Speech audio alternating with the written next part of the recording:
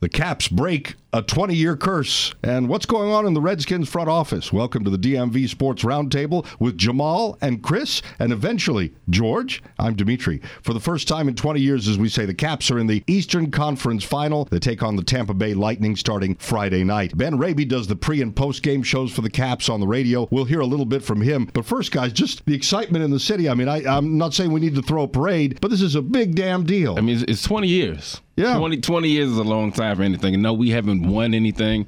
They still have a long way to go against the Tampa Bay Lightning team who have played in the Stanley Cup Finals before. We haven't even sniffed it. This is the furthest we've gotten since 1998. So I do understand people's excitement. For me, it's a sense of relief. And I think that's probably the way Ovi and Backstrom and some of the veteran players and people that have been around in the organization feel like, finally.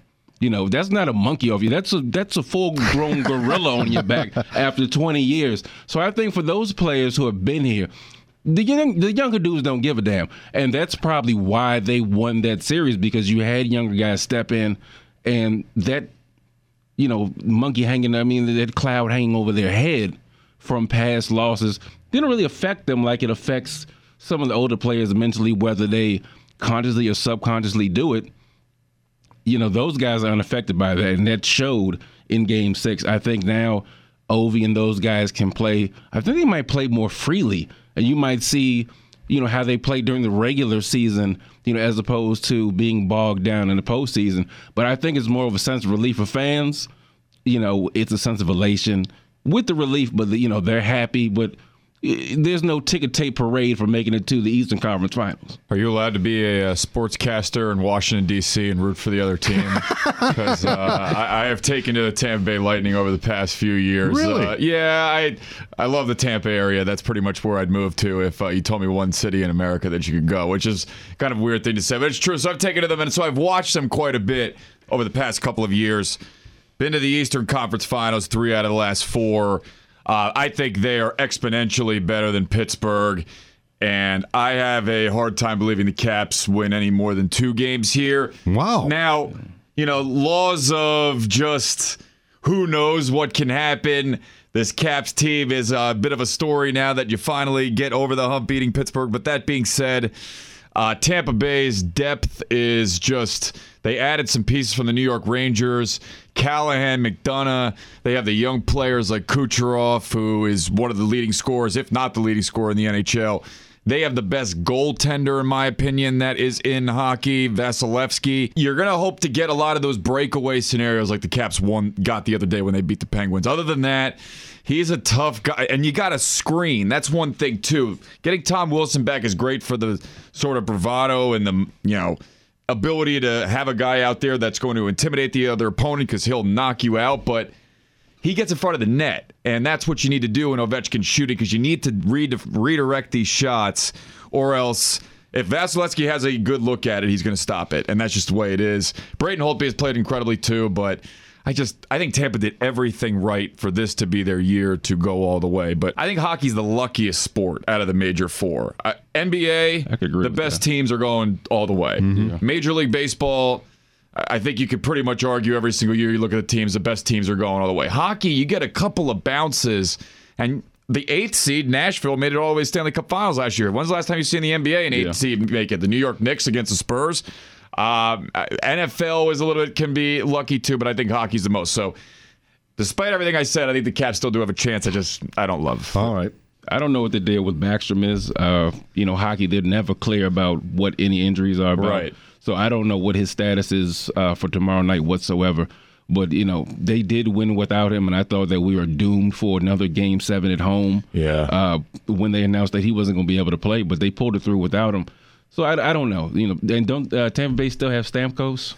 How did I forget talking about Stamkos when I'm talking about Kucherov and all their veterans? But Stamkos did say after they beat Boston, which stuck with me, is that they probably would have swept Boston, but they were a little rusty because they had all that time off after rolling through New Jersey. So if the Caps are going to win, it's got to be Friday night. When you're catching Tampa, they haven't played since Sunday. I mean, I know it's not that much of a difference. The Caps played Monday, but I think the extra day does mean something. And the momentum means a lot. And the momentum means a lot, too. Tampa's expected to be here where the Caps, I would say weren't, but... You can say that. Yeah, you can say they weren't. Everybody thought that Pittsburgh was going to beat them. Again, it was going to be the same scenario. No, this is definitely not expected unless you're just that optimistic about being a Caps fan and you're that you know that this team is going to do well, and you just don't. I mean, they're not guaranteed to be here. I mean, I'm not saying they're lucky to be here, because they're a good enough team to be here. But did I expect them to be? No. Yeah. Well, you guys are a little more on the negative side than I expected. Well, I'm not. That's more me. No, it's not.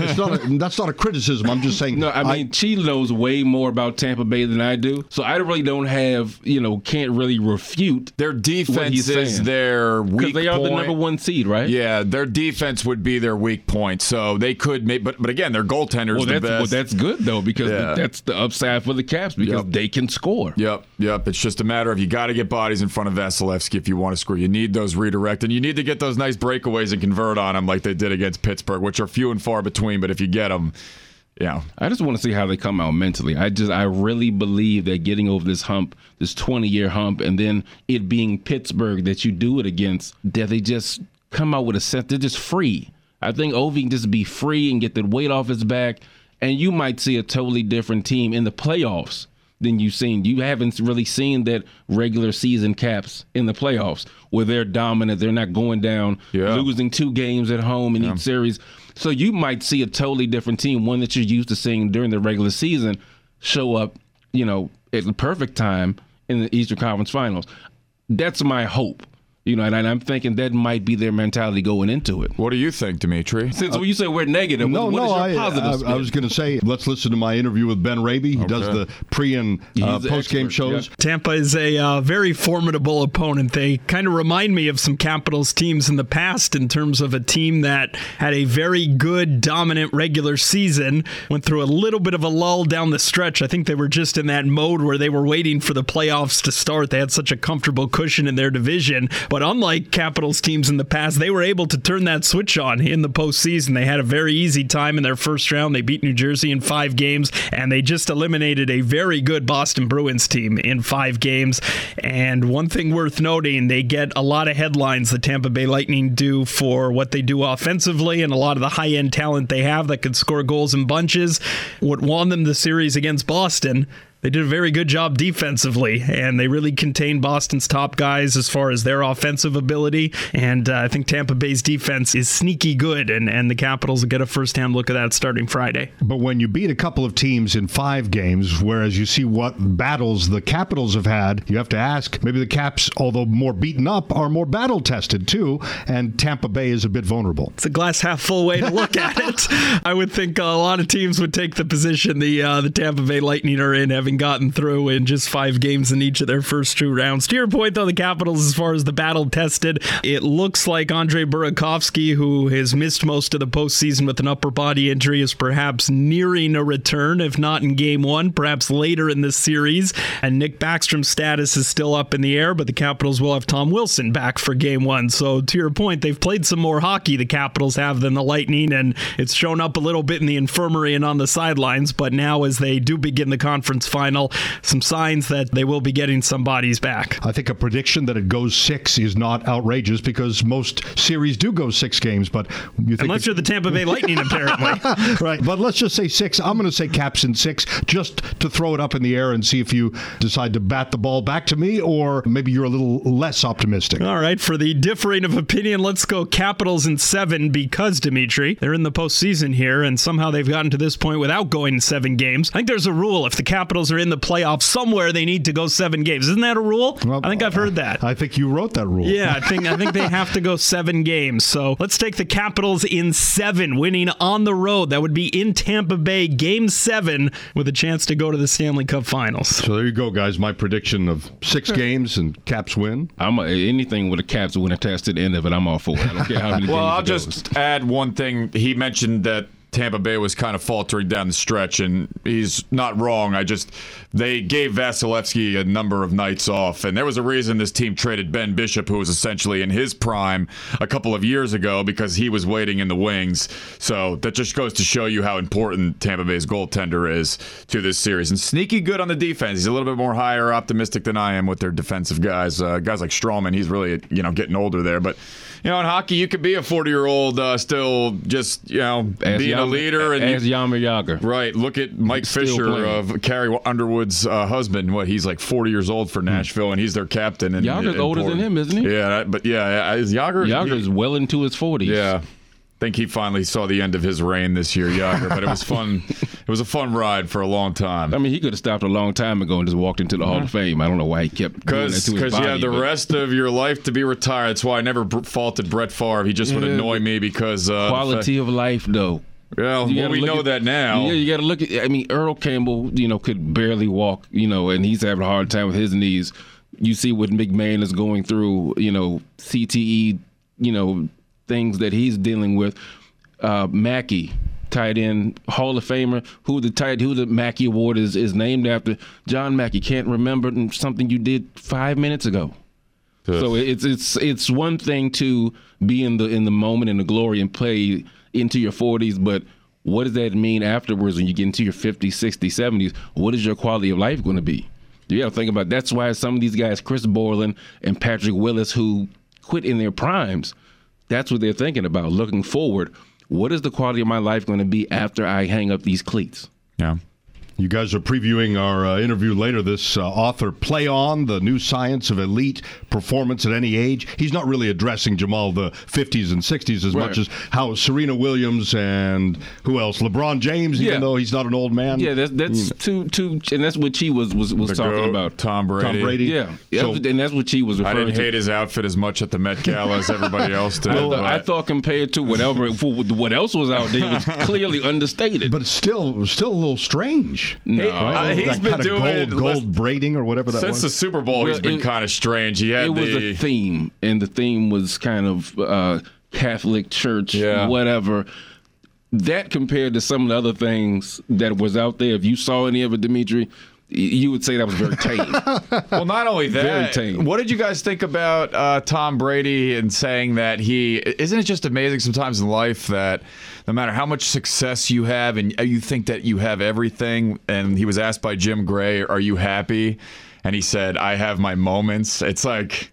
I was taken back because Tom Brady's everything I would want to be in a man and an athlete. He's won the Super Bowls. He got beautiful wife. He's got kids. He's got everything. But when you're great and you achieve greatness, that's how you get to that level. Just never. You are never happy with where you are right now. That's why they keep getting to a different level and ascending to the greatest heights, because they are never satisfied at where they are right now. So he probably is truly not happy. Not to say that he's not happy with his life or not happy as a person, but that's you. When you say, "Yeah, I'm happy," then when you're satisfied, you get stagnant in where you're at, and you're not able to ascend up to the heights that he's been able to ascend to. So he could say, "Yeah, I won one Super Bowl. I'm happy," and that's it.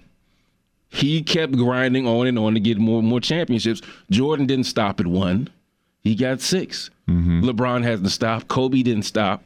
Even without Shaq, he said, well, okay, I won 3 with Shaq. I'm happy. Great players, great athletes, great people don't stop at one station to say they're happy or content, because that's when that's when they lose their edge.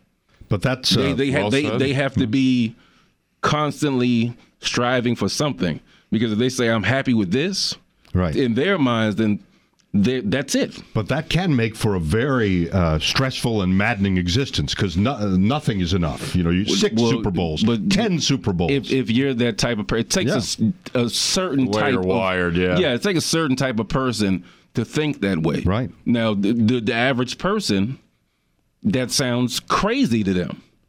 But they, like you said, they're wired differently. People who get to those heights, they are wired different than everybody else. That's why they're up there. And that's why they get to those places, not to take anything away from anybody else. No, but even those of us who are, our average jobs, we can apply those same kinds of things too. But it's are you happy where you are or not?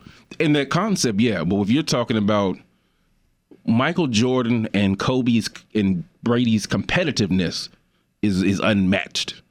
And even, as they get older, they're still looking for a challenge. Yeah, he's probably not everybody miserable. looks for a challenge. He's probably still miserable that he lost that Super Bowl, I would imagine. And that bothers him. Probably that bothers him. Oh. No, they like to go out on their own terms. Those sorts of people that are wired that way. And believe me, that bothers the hell out of him. So right now, no, he's not happy because he's in off season. Well, luckily for him, he's in a division with still the horrible Dolphins, Bills, who are going in the complete wrong direction, and the New York Jets, who I think are actually ascending, but just certainly are not there yet. They can ascend in that division. They're not ascending that far. Well said, right. I'm not even a huge fire of a division. I'm not even a huge Darnold guy, but man, that Josh Allen pick. I haven't been on here in a while, so I haven't been able to talk about this. Boy, what a stupid pick Buffalo had with Josh. He's was average at Wyoming, and you take him number 7 because he's big and he has a big arm. You know who else is big as a big arm? Christian Hackenberg. How'd that work out for the Jets? Horribly. If that's all you got is a big arm, and people say, oh, you can't look at college, that doesn't translate to the NFL. Sometimes I can look at a guy in college and say he can lead a team down the field in 2 minutes and win the football game for him. I watched some Josh Allen tape. That's not what I got. That was a combine darling that the Bills said we can build a market this guy, and so does he remind you? Does he give you a Jeff George, Ryan Leaf sort of vibe? Ryan Leaf, in the fact that he just has a big arm and he was a big kid. Yep. I don't know why they wouldn't have taken Josh Rosen there. The questions about him being too smart. Oh, yeah. That doesn't make any sense. I wouldn't want my quarterback to be too smart. God forbid. They should have taken Lamar Jackson there. At least he'll give you the excitement. I think Lamar Jackson may end up being the best quarterback in the draft. And it took so long for anybody to pick him, right? I would agree because of the fact that you can go to Cleveland and, I mean, if their track record tells you anything, I don't care about new management or nothing. They can destroy a quarterback there in Cleveland. Manziel is sort of self-destructed, but Cleveland's a place you can go where things aren't going to work out for you. I know you love Baker Mayfield, but that wasn't a stretch for you, a one? Nah, there's no other quarterback I would have taken there. I would have taken a quarterback. I would have taken Barkley. Yeah, I like Tyrod Taylor, but not like if I'm really like going to really. But he's a bridge quarterback. You don't have to take somebody number 1. They could take a guy at 4. Yeah. If you're taking somebody at number 1, you don't necessarily. That's not your bridge quarterback. You take him number 1 overall. You think he's the best player in the draft, then he needs to play right now. That's what you're saying to me by doing that. Yeah. But if you don't have that set up, then take Barkley. You can get a quarterback at 4. I'm of the belief that you can kind of, as long as your offensive line's humming along, you can kind of make it work unless you're the Redskins. They don't have who's on their offensive line? They don't have an offensive line. Joe Thomas is gone. Yeah. So you name me one other person on the O-line. You're putting me on the spot Name me here. one player. George, name me one player on the Browns offensive Wallace line. is here. Not named Joe Thomas. I just walked in. I know. I got to get you. I don't know. Trial by fire, baby. You got to get in, sink or swim. I don't Let's know go. Anybody on the Browns? Can you guys explain why? Is Robert Griffin still on the Browns?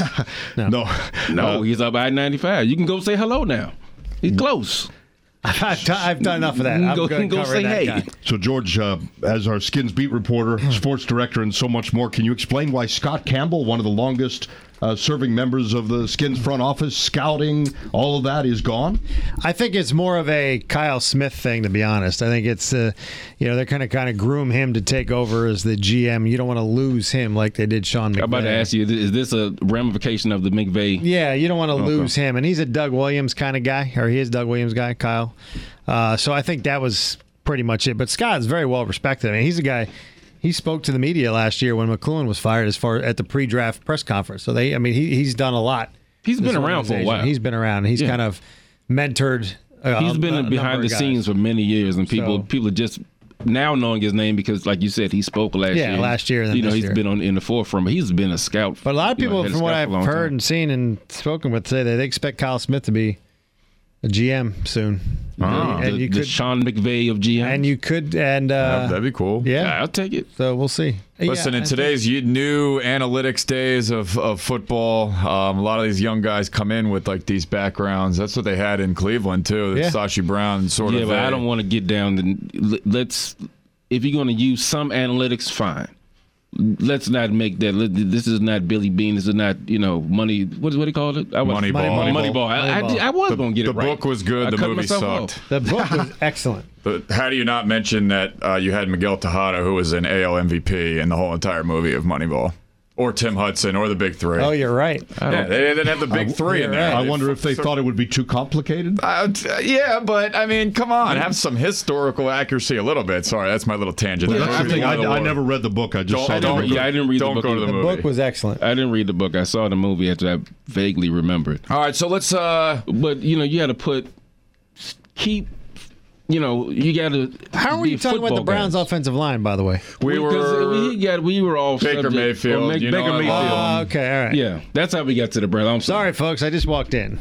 But yeah, no, you can use some analytics, but please get football players, let the football guys, be in charge, and let him have a little bit of that. If he's more a football guy with a sprinkle of analytics, that's fine. But Sashi Brown no longer has a job, correct? Yeah, he does not. Okay, so that's where analytics get you. Well, here's an undrafted guy I was reading up on that we were talking about earlier that looks like a football guy. 6'6", I got a list. 260, Matt Flanagan from Pittsburgh. He Problem is is, a I didn't nasty see him blocker. doing it. Yeah, like, is that really He's what not we a want, pass though? catcher. But look, you got to look at what they're trying to do. I know, special teams build out stuff like that. but also you're trying to build the run game. Yeah. Name an inline blocker that we have. Somebody that can really block at tight end. You don't have one. You don't know what Sprinkle does. Vernon is okay, but he's 35. Jordan Reed doesn't block anybody. But if you watch this kid, I just watched him today for the first time. He doesn't do much in the passing game. But if you put him in on rundowns or you put him in on goal line, he's a nasty blocker. I mean, he follows you down the field. He will hit you for 20 yards down the field. So I did like what I saw from him. All right. That's You got to check out. And George, you'll be up there tomorrow? Rookie camp is tomorrow. Yes. Who do you want me to check out? I got a list. I got homework. Look, he's got homework. I got a for me. list. This is what I get for being, Did I for tell you being late? about? I tell you about Martez Carter already, right? Yes. Yeah. 5'7", 210. This is out of Grambling, so this is definitely a Doug Williams Doug pick. kind of guy. Reminds me of Tariq Cohen that was drafted by Chicago last year. I make that correlation because of the big playability, and they both went to HBCUs. Another pro to me is Darren Sproles because he's built low to the ground, solid, hard to bring down, breaks tackles, and when he gets in, he's got acceleration and home run ability. And if you watch his highlights, there's not a lot of game tape on this one.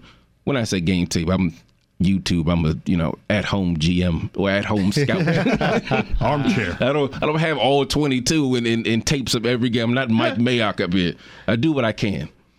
But yeah, he's. But you do a good job of it. He's though. someone to watch. That you do I try. You do, yeah. I try. No, I will say He does. Him and Semi Cobbs, who I thought should. There's two players they brought in that I thought should have been drafted: Semi Cobbs and Quinn Blanding from safety from Virginia. okay.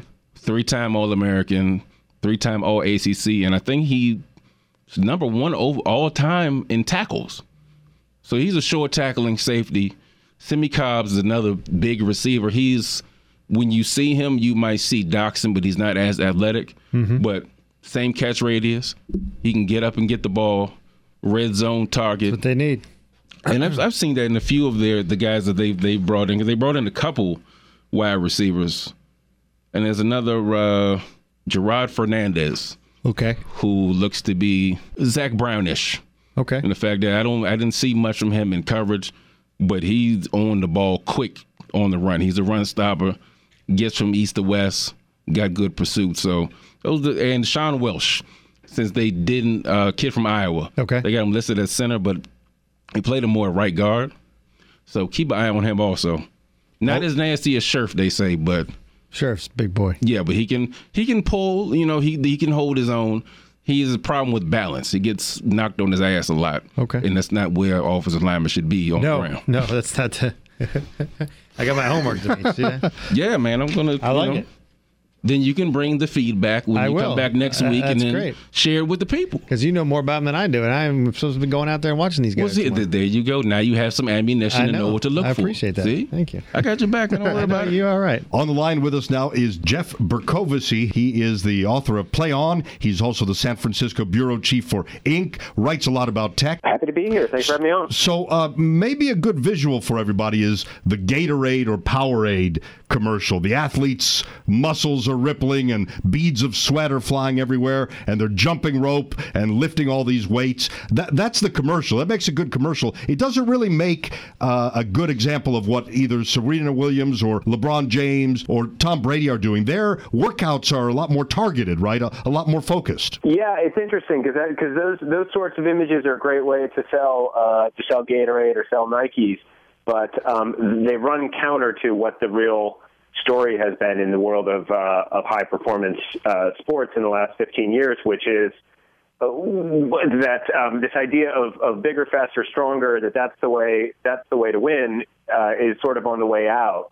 And now the revolution that's happened, and the thing that's really playing such a huge role in extending the careers of people like Serena Williams and Tiger Woods and Roger Federer is this new appreciation for freshness. I mean, what you often hear called freshness, recovery, the idea that nobody's performing their best if they're carrying fatigue from either too many workouts or badly structured workouts. Doing less is better because often it's not necessarily just the level of strength or speed that causes an athlete to win, but it's more the ability to use all of the gifts that they already have. When you hear Tom Brady's in bed by 9 every night, that's no joke. He gets his sleep. Yeah, Brady, LeBron James, Federer. I mean, they all. You hear these athletes now. They brag about how they spend 10, 12 hours a night in bed during competition. There used to be, if you talk to athletes from sort of the previous generation, something you hear, a phrase you hear a lot is, well, when everyone else is sleeping, I'm working. Now it's almost like the reverse of that. These athletes they're still just as driven as ever. They're still people, to become world class in your sport, you have to be someone who can put 24 hours a day of work into your job. But now they really see recovery, not just sleep, but active recovery like cryotherapy or some other, foam rolling or some other newer techniques.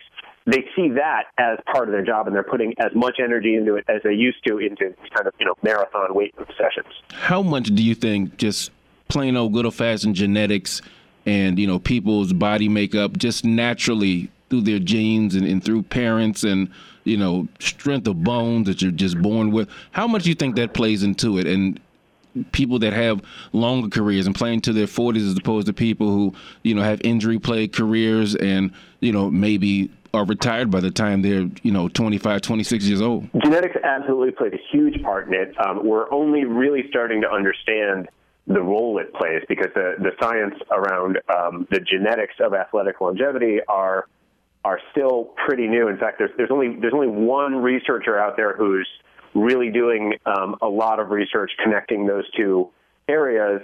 His name's Stuart Kim. He's a professor at Stanford, and I talked to him for the book and actually had him sent a DNA sample out and had him run it through his software to find out what sort of vulnerabilities I have. I mean, the main thing that limits the length of athletic careers tends to be injury much more than anything else.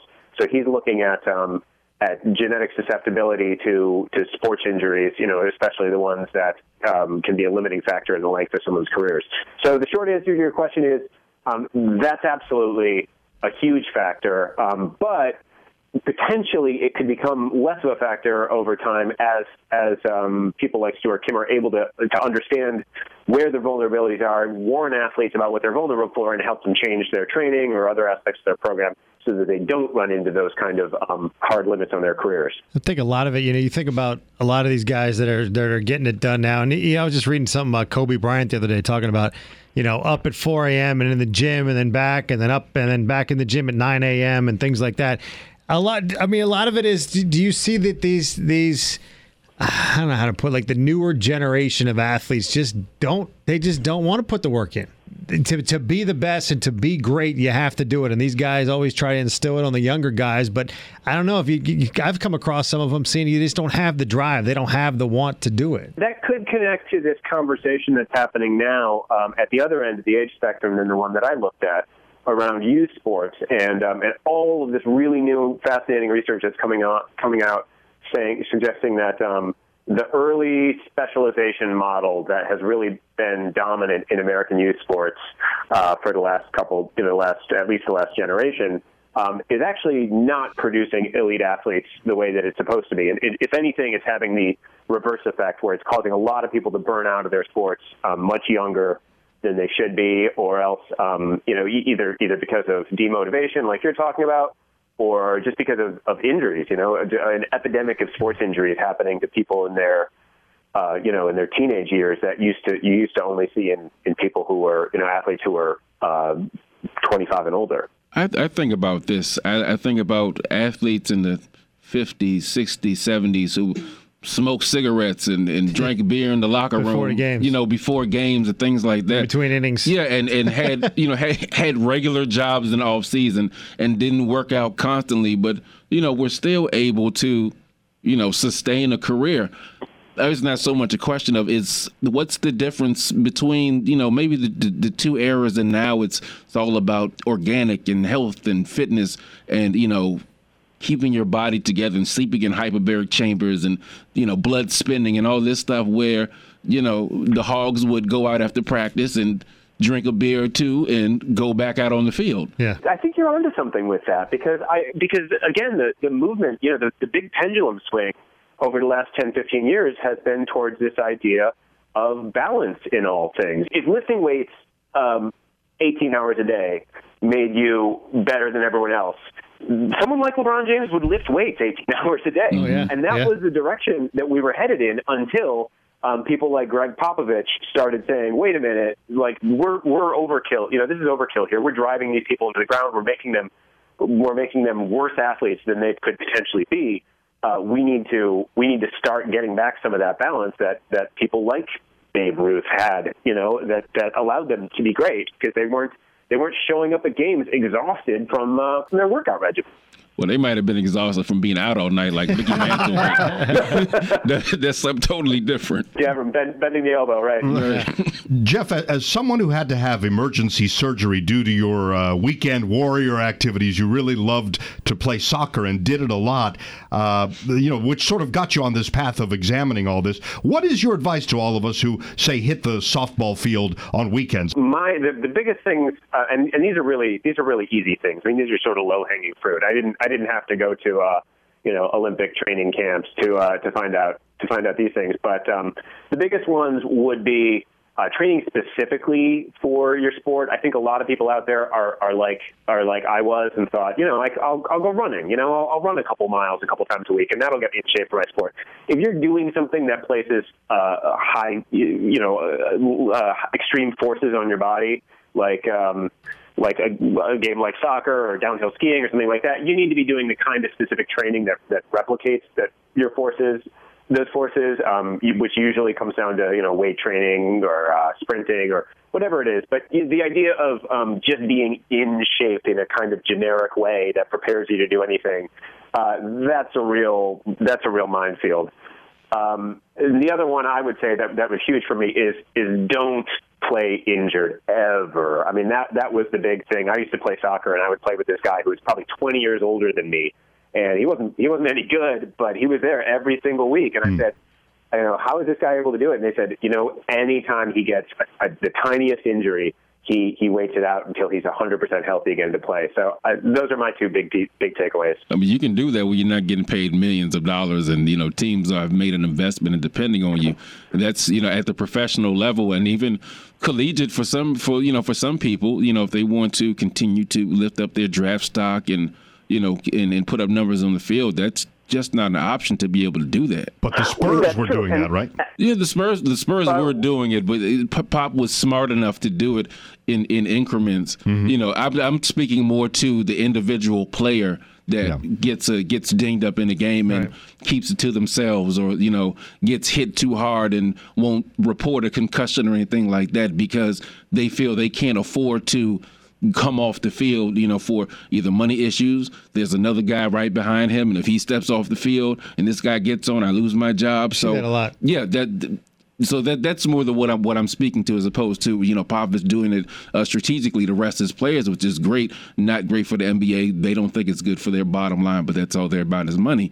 But more for the individual player, it's hard for them to get dinged up, and then you have this thing where, if you're an athlete, you play through it. What's the question? Are you injured or are you hurt? Right. So that's the mentality, and it's hard to get through that, especially with that much on the line. Obviously, that's definitely very true. I do think, and it's interesting because now that there are these new technologies that are, they're really new in the last few years, but the claim behind them is that they can measure athletes' movements in different ways, whether it's with like 3D motion capture or having them jump on force plates, and study the patterns of their movement, and be able to tell not only whether they will be injured in the future based on their movement patterns, but also whether they have any injuries that they are hiding from the team. I mean, that's a really, there's this place called P3, this clinic called P3 in Santa Barbara that works with pretty much all NBA teams. And they told me, the guy who runs the clinic was telling me, I'll have players come in and we'll put them on the force plate and have them jump and look at their data and say, hey, it looks like you got something wrong with your knee that's not on your medical report. And you'll say, yeah, it's true. I hurt my knee and I don't want anyone to know about it. Wow. Technology. I mean, that's a real interesting question, because then you get into the question of what's good for the teams versus what's good for the players. Right. A lot of this data, the genetic stuff too, it creates real questions around who owns that and who should be able to make money off it. Who gets to know about it at time of contract negotiations. Mm-hmm. Interesting issues here. Very. Jeff, thank you very much. Good to catch up with you and hear about your book a little bit. You guys went in different directions and shed light on some really cool stuff, so thank you. Thanks, Jeff. Appreciate it. Jeff. Thanks a lot. Great talking to you. All right. That's Jeff Bercovici. His book is Play On, The New Science of Elite Performance at Any Age. That's interesting. That is. It really is. That's a huge issue in all sports, not even just professional sports. Yeah. On down to Pop Warner these days, because, like he said, it gets specialized so early. You don't really have the kids that, I played damn near everything, but when you get to a certain age, it's like, okay, what direction am I going to go? Pick one, stick with it.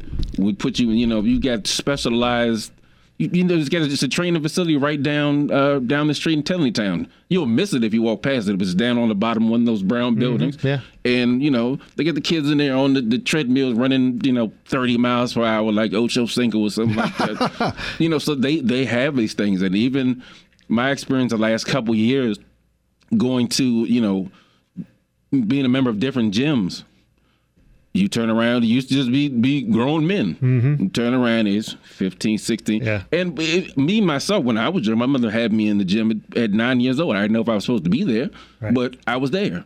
It was 13, I was around it. But that was not the norm then. This is the norm. Yeah. This is what kids do. And it's not just kids that get involved casually, just be like, if they haven't played. I tell my son that he hasn't played. And now he's in high school. I was like, okay, you can get in here with these killers that's been doing this since they've been 5 years old. 6, 7, 8 years, yeah. So, you got to be careful.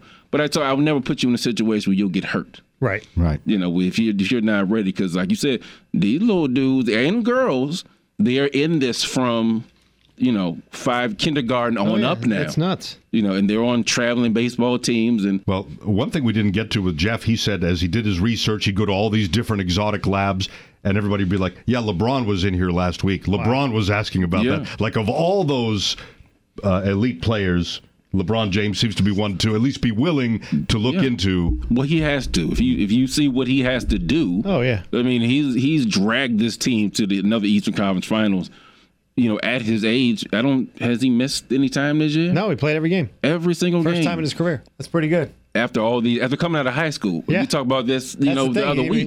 Coming out of high school, that's a lot of years. That's a lot of mileage on you. So, yeah, he should be doing that. On behalf of Jamal and George and the Big Chi, Chris Chi on the DMV Sports Roundtable is on Apple Podcasts, the Podcast One app, podcast1.com, and WTOP's mobile app. Just tap listen. Let's go Caps.